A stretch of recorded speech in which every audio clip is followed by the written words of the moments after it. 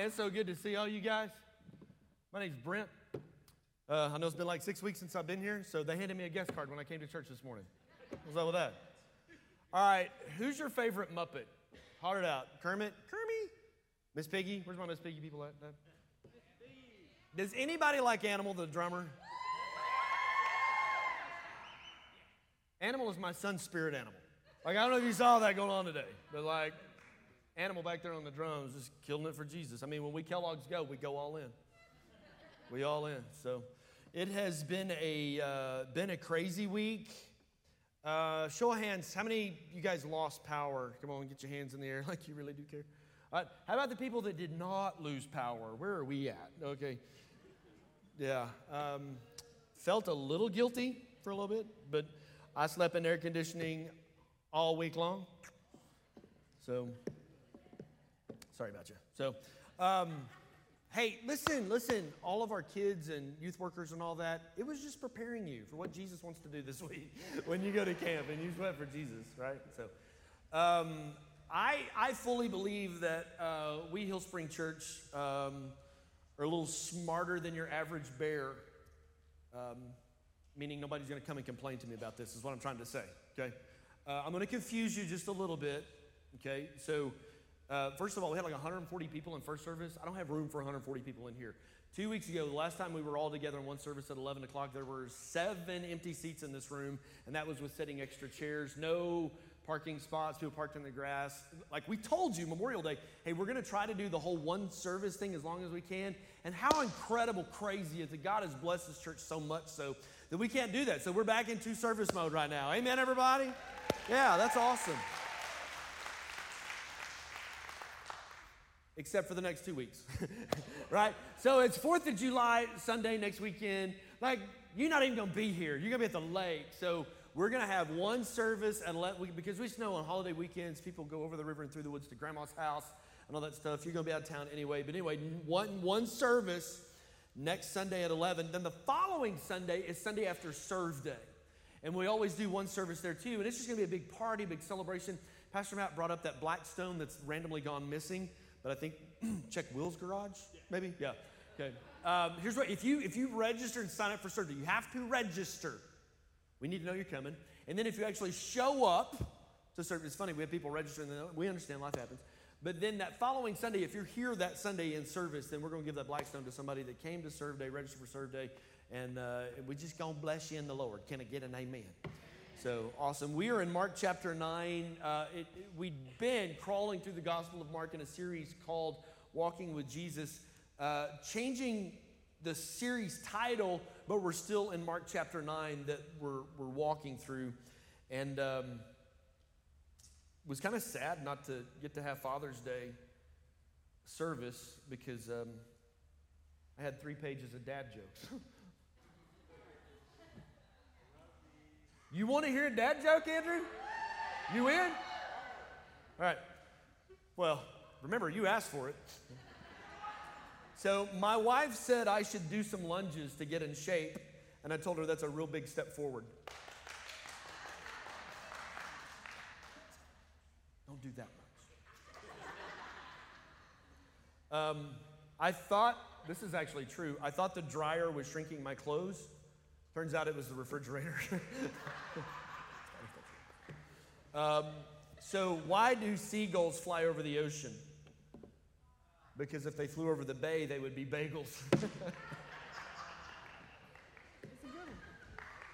Somebody laughed just like that in first service too. I think somebody fell over in the booth. It was so funny. Where do you learn to make a banana split? Sunday school. Oh! One more. Y'all realize I could have read a bunch of boring names out of the book of Numbers, right? This is my favorite one. I ordered a chicken and an egg from Amazon. I'll let you know.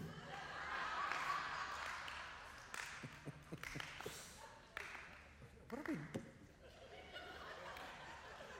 Camp. Address this. The old adage, absence makes the heart grow fonder. I thought y'all could be a little fonder of me. So I actually haven't opened my preaching schedule to outside churches in about 4 years. And this year, I decided to do that just to see if the whole absence makes your heart grow fonder thing. So hopefully you're fonder of me. But it was great. I'm also the president of Minister Alliance, our local church network this year. And so took that opportunity to go speak at some churches. And we have some incredible churches in Sand Springs. Like if you're a guest with us today and you're looking for a church, this community is amazingly blessed with the awesome churches. And here's what's cool is we all lock arms and work hand in hand together to see this community transform for Christ. Like we really are trying to love our neighbor. We really are trying to, we're not the only church that does a serve day. There's a lot of churches that do a serve day. And so it was really great for me to I spoke at 3 different churches in our community and ministered. But man, there's no place like home. And I love it being here. So some of you guys that didn't have electricity and then it came on, air conditioning. Like you take it for granted, don't you? Right? Don't come to church and complain that it's cold in here. When you come to church and it's cold, just remember when the air conditioning went out. So in 1880, the British Queen Victoria gave a desk to who was then President of the United States, Rutherford B. Hayes. And that desk was actually made out of lumber or timbers from one of the British ships, the HMS Resolute. And it's famously through history become known as the Resolute desk. So when Kennedy was assassinated, there actually was a tour that went across the United States, and they took some Kennedy artifacts from his presidency and from his life, and they actually took the Resolute desk on tour with all of that. It wasn't until Jimmy Carter became president that he said, hey, can we get that back in the Oval Office? And so Carter brought the Resolute desk back into the Oval Office, where it has been since the Carter administration. Except for a couple of years under George Herbert Walker Bush, Daddy Bush, he put it in a different location for some odd reason. But it's still there today. And it's known as the Resolute desk. It was a gift, but it's also a mark of pride for our country. Just the name that fits. The word resolute, it's an adjective. It means it's used to describe something. And it means firmly resolved. It means determined. It is set in purpose or opinion. Mark chapter 9, we're going to pick up on this story on this journey with Jesus today, is what I would call the Resolute chapter.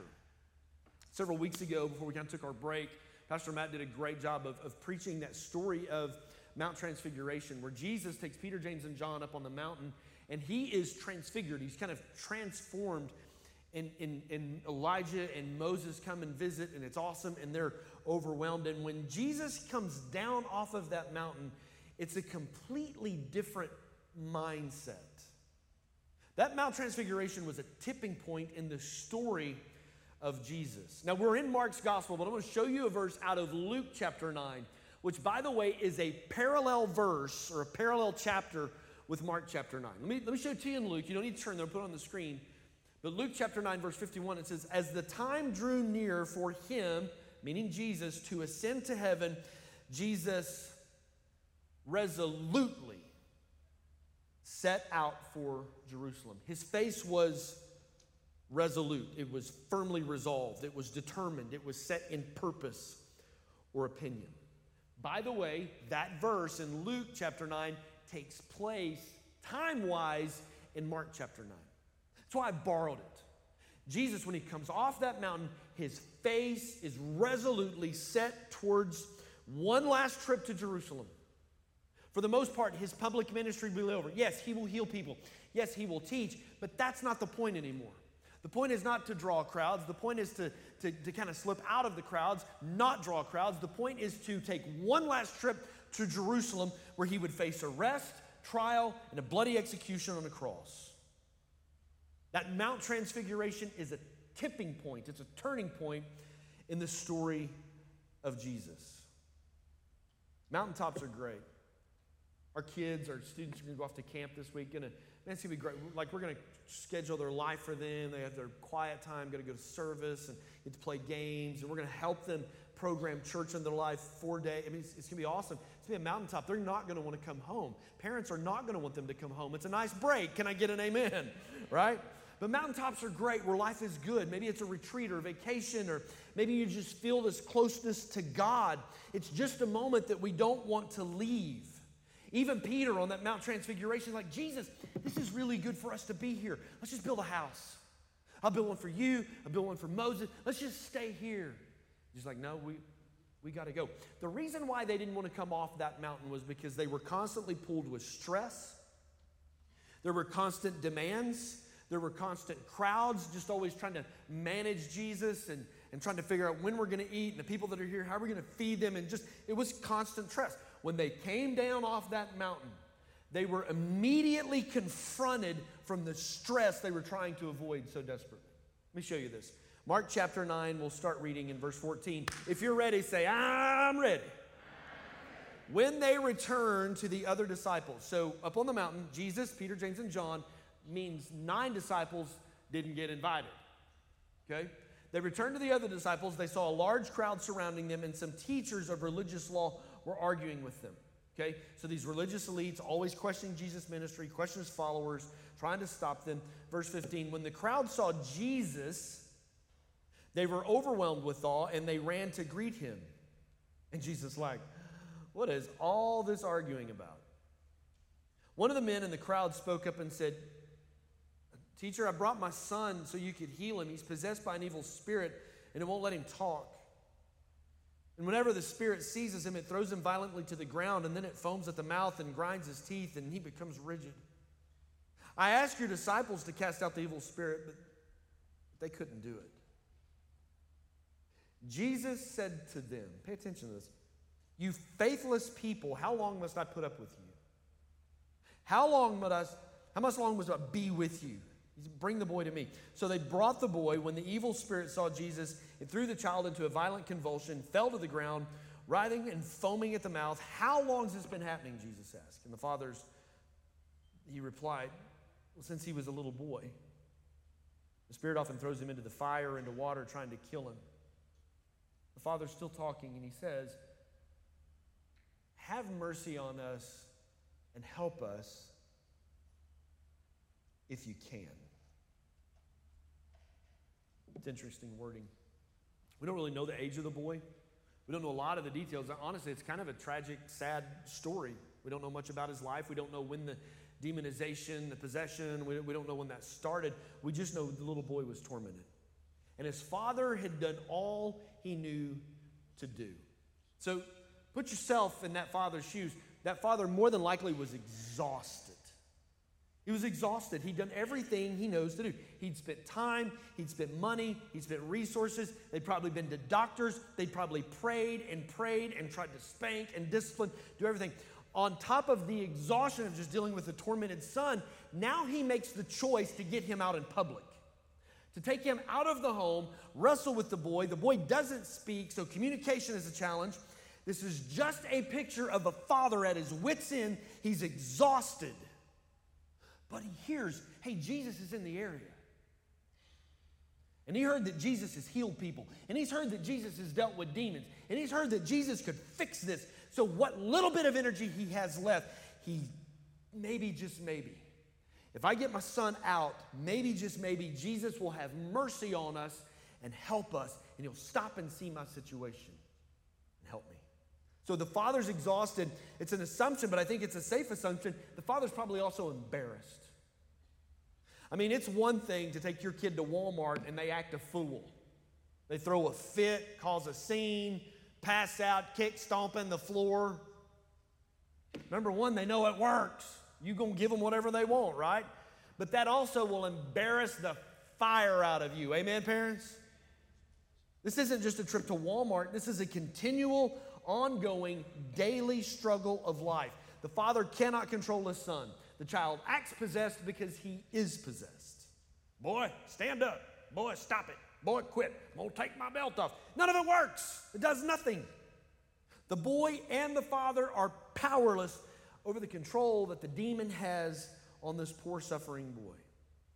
Now, reading some of this, I know what some of you are thinking, that possibly some of your kids are possessed. No, they probably just need a spanking. We don't spank, okay.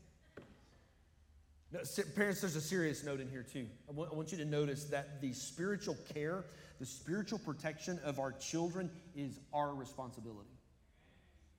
Notice what this father did when his child was in crisis, when no one else could help. He brought his child to Jesus. Are you leading your children towards Jesus? Are you pushing through the exhaustion because kids are exhausting? Are you pushing through the embarrassment? Are you willing to do whatever it takes for your children to encounter the real, loving power of life that's only found with Jesus? So on top of the embarrassment of never knowing how this kid's going to act when I take him out in public, there's also cultural assumptions that the dad's having to deal with. There's also this just cultural pressure, right? There are whispers, people judging him. I bet it's his fault. I bet he sinned. I bet that's why his son's all like that. Is it him or the mom? One of, I don't know. How would a good father let his child suffer like that? So it's just easier not to go out. It just becomes easier to seclude away in isolation, the privacy of your own home, so no one can see my faults, no one can see my failures. When we do that, the enemy wins. Father's exhausted, the father's embarrassed, the father's also discouraged. By the time Jesus shows up on the story, the father is absolutely discouraged. You hear it in his words. I heard that Jesus was near. Maybe we'll get the boy out. Maybe Jesus will have mercy and help us. And then he gets there and he's only met with the discouragement of Jesus ain't there. There's a crowd, there's a ruckus, there's his disciples, his followers, and Jesus is nowhere around. So he takes him to the other disciples that are there. Keep in mind, these disciples had healed people. These disciples had been sent out on ministry trips. These disciples had cast demons out of people. These disciples had done the supernatural. So I'm going to take him to them. Not this time. So he shows up. Jesus is nowhere to be around. And secondly, the 9 remaining disciples are absolutely powerless. They can't do anything to this demon. They try. They're like, get out of the way. I'm going to stomp on the devil. Come on out. And he's like, what are you going to do? Like there was nothing they could do. And all it does was draw a crowd, creates a ruckus. These spiritual elite Pharisees and other teachers show up and start arguing with them. And so now there's just a mess. And you've got this dad that's exasperated. And he's discouraged. And here comes Jesus, Peter, James, and John walking off the mountain. They're talking about how awesome it was. They're just glowing. And Jesus is like, what in the world is going on here? And the father speaks up and he explains the situation. My son's tormented by this demon. I brought him to your disciples. They couldn't do anything. And then Jesus makes, I'm honest with you, Jesus makes this very pointed statement to the crowd. Like when you read this doesn't really fit the kind, gentle Jesus that we like to pretend and imagine. Verse 19, it says, Jesus said to them, you faithless people, exclamation point. How long must I be with you? How long must I put up with you? Great. I'm a dad. Risk getting my son out in public. It's embarrassing. It's a spectacle. Everybody, he just acts all. It's gone about as bad as it can be expected. Now there's a crowd. The religious people are yelling at them. The disciples are, no, Jesus, I was just hoping you could have mercy on me. But now I feel like I'm getting yelled at. I'm getting scolded. You faithless people. Verse 21. Jesus says, how long has this been happening? He asked the boy's father, since the boy was just little. The Spirit often throws him into the fire, into water, trying to kill him. Watch this. Have mercy on us and help us if you can. The father in this moment asks for 2 things. He asks for mercy and he asks for help. If you can. What do you mean if I can? Jesus asked. Anything is possible if a person believes. The father instantly whispered. The father instantly mumbled under, no. You have to, you can't just read this. The father instantly cried out. Probably with tears of frustration and desperation. I do believe. Could you just help my unbelief? Could you just get me out of the way, Jesus, and just have mercy and help us? This story, this interaction between an embarrassed, exhausted, discouraged father and Jesus, I think captures the essence of what it's like to be a Christian. The frustration of this man's life. One author described it as an unbelieving believer. Even this past week, for me, maybe for you, there's been these moments of frustration, doubt, hopelessness. Life just has a way of giving doubt a platform, doesn't it? Like waking up at 4 a.m., can't go back to sleep. Mind starts running and stressing. How are we going to do all this? And then you kind of stop worrying about the details, and then you just, God, where are you? Can you even see? Do you even know? Do you even hear me? God, do you even care that I am stressed to the hill? God, can you even help my situation? Is this how it's going to be? Like, am I on my own now? Other people's kids are healthy and free and normal. Other people's marriages are healthy and happy. Other people's career are just blessed and satisfying, and they make great money. Other people's business, everything just works for them. It's going great. Other people's life just has God's hand guiding and blessing them. And then there's me. It's like the father is saying, I believe. I wouldn't have got the boy out. I wouldn't have risked the exhaustion, the embarrassment. I got him out because I do believe. I brought him here because I believe. I've heard you do it. I've seen you do it. I know that you heal people. I know that you've done it for other people. But my unbelief is I just don't know that you'll do it for me. I know you'll do it for them, but God, in my life, in my stress, I've been praying for this boy and praying for this boy. I just don't know that you'll do it for me.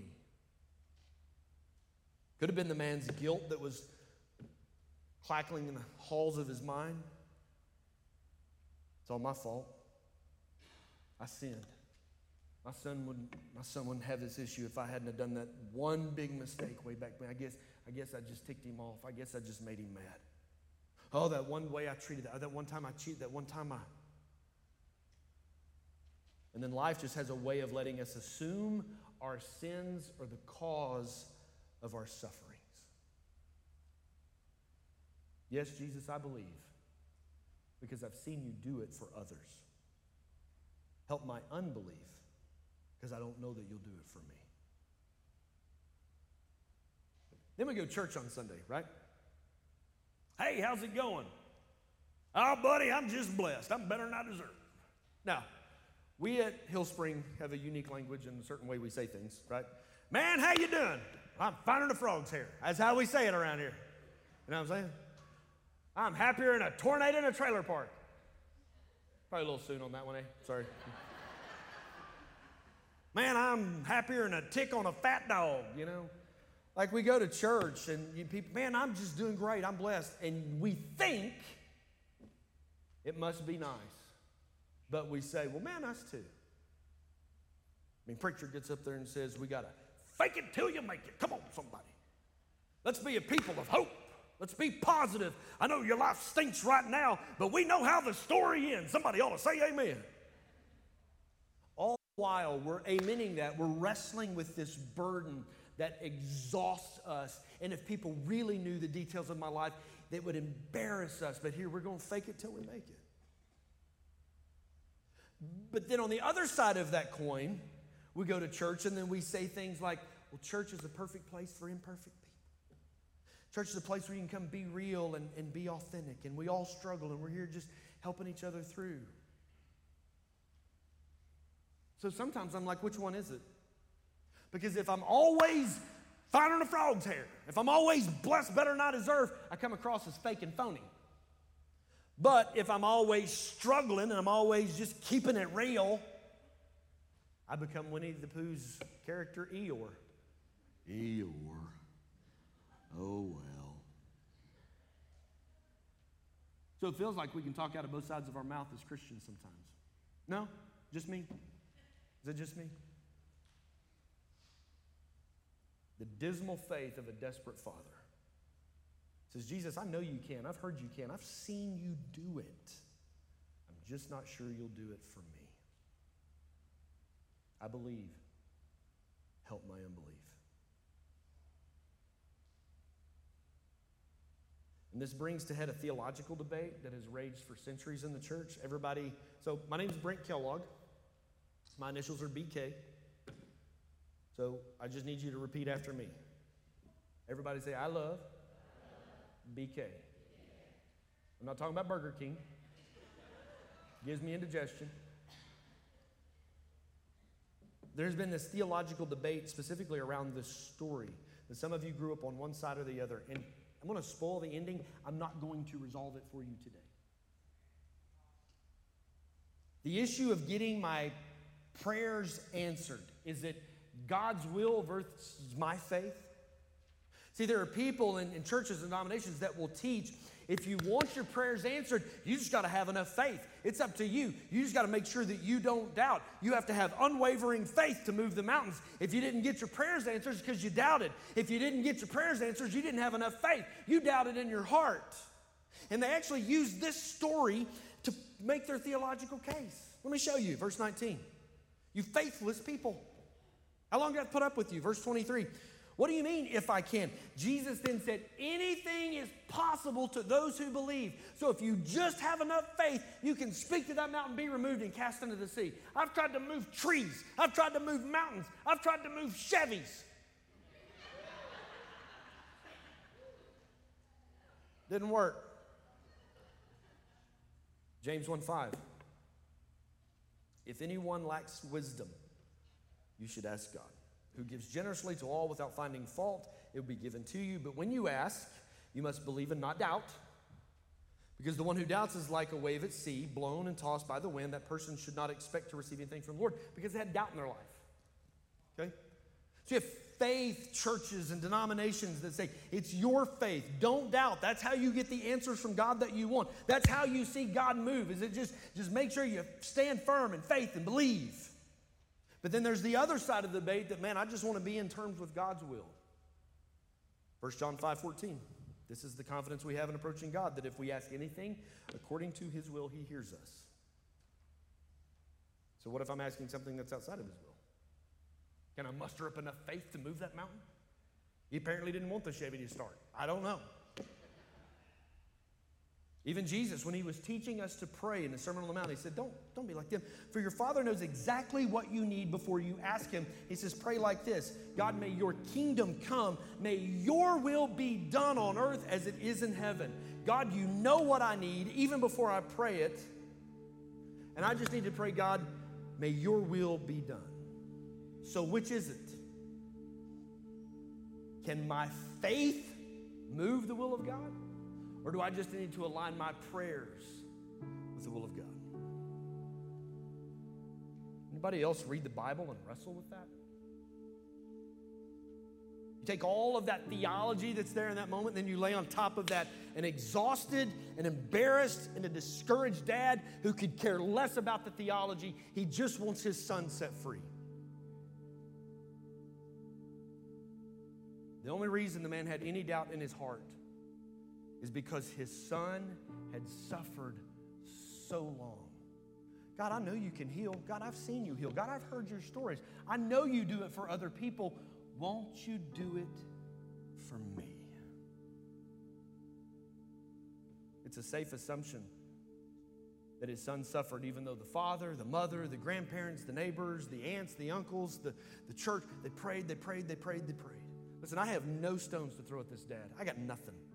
Because I have sat in his seat. I have been where he has been. I have prayed for people that I love to be set free, to be healed of cancer, to be healed from diseases, for their marriage to be mended, for their kids to return home, for their finances to be rescued. All the while I see Jesus doing it for some people, he just won't do it for me. Lord, I believe I wouldn't be here otherwise, but help my unbelief.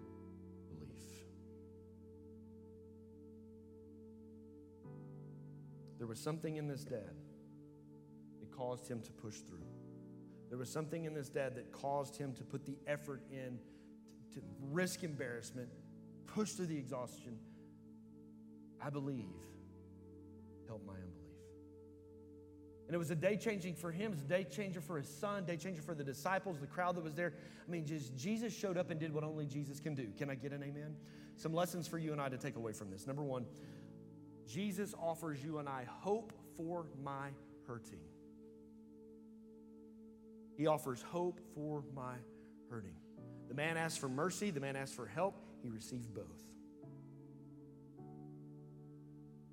We don't know why the child was possessed. Something opened the door to the demonic activity. Jesus didn't put him through the Inquisition. Well, Dad, you want to repent about what happened back there in 1983? Can we talk about what you did? Can we? No, Jesus didn't do any of that. Can we get to the rest? No. Jesus just offered hope in the midst of their hurting. He gave them hope when nothing else would work. Secondly, he offered faith for their failure. This is a conversation about faith. The faith of the Father, the faith of the 9 remaining disciples, which quite possibly is probably who Jesus was most frustrated with. Faith of the bystanders. Jesus calls them out as a faithless generation. And I love the vulnerability of the Father. I believe. Help my unbelief. I connect with that. I feel that. I pray that myself. And Jesus overlooked his lack of faith. He overlooked the disciples' lack of faith. He overlooked the crowd's lack of faith. He overlooked the faithless generation's lack of faith. He overlooks our failures. He overlooks our shortcomings. He overlooks our downfalls. And he still brought healing in that situation. When we lack faith, when we lack the right answers, Jesus shows up with hope and mercy anyway. And somebody ought to say amen.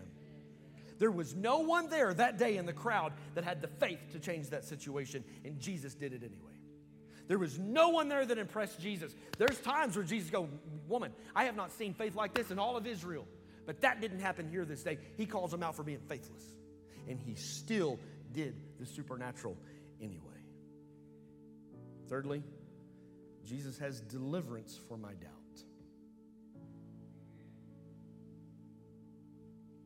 This story is one of those that only opens up more questions.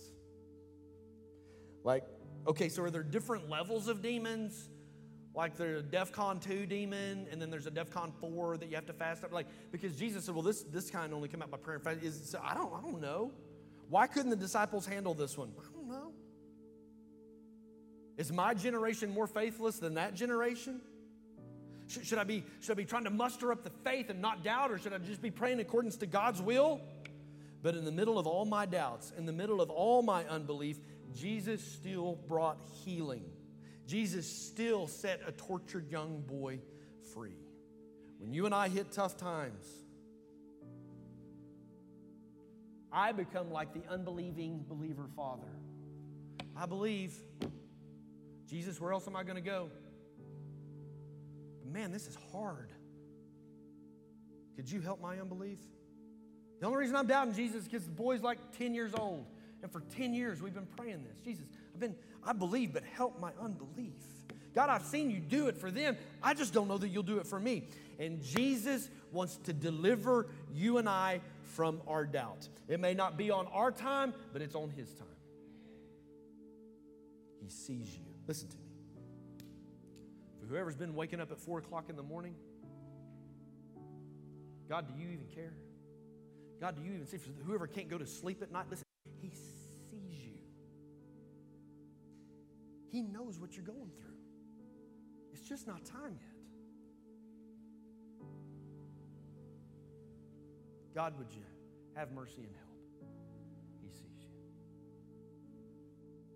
Listen, here's the gospel, plain and pure as I can make it.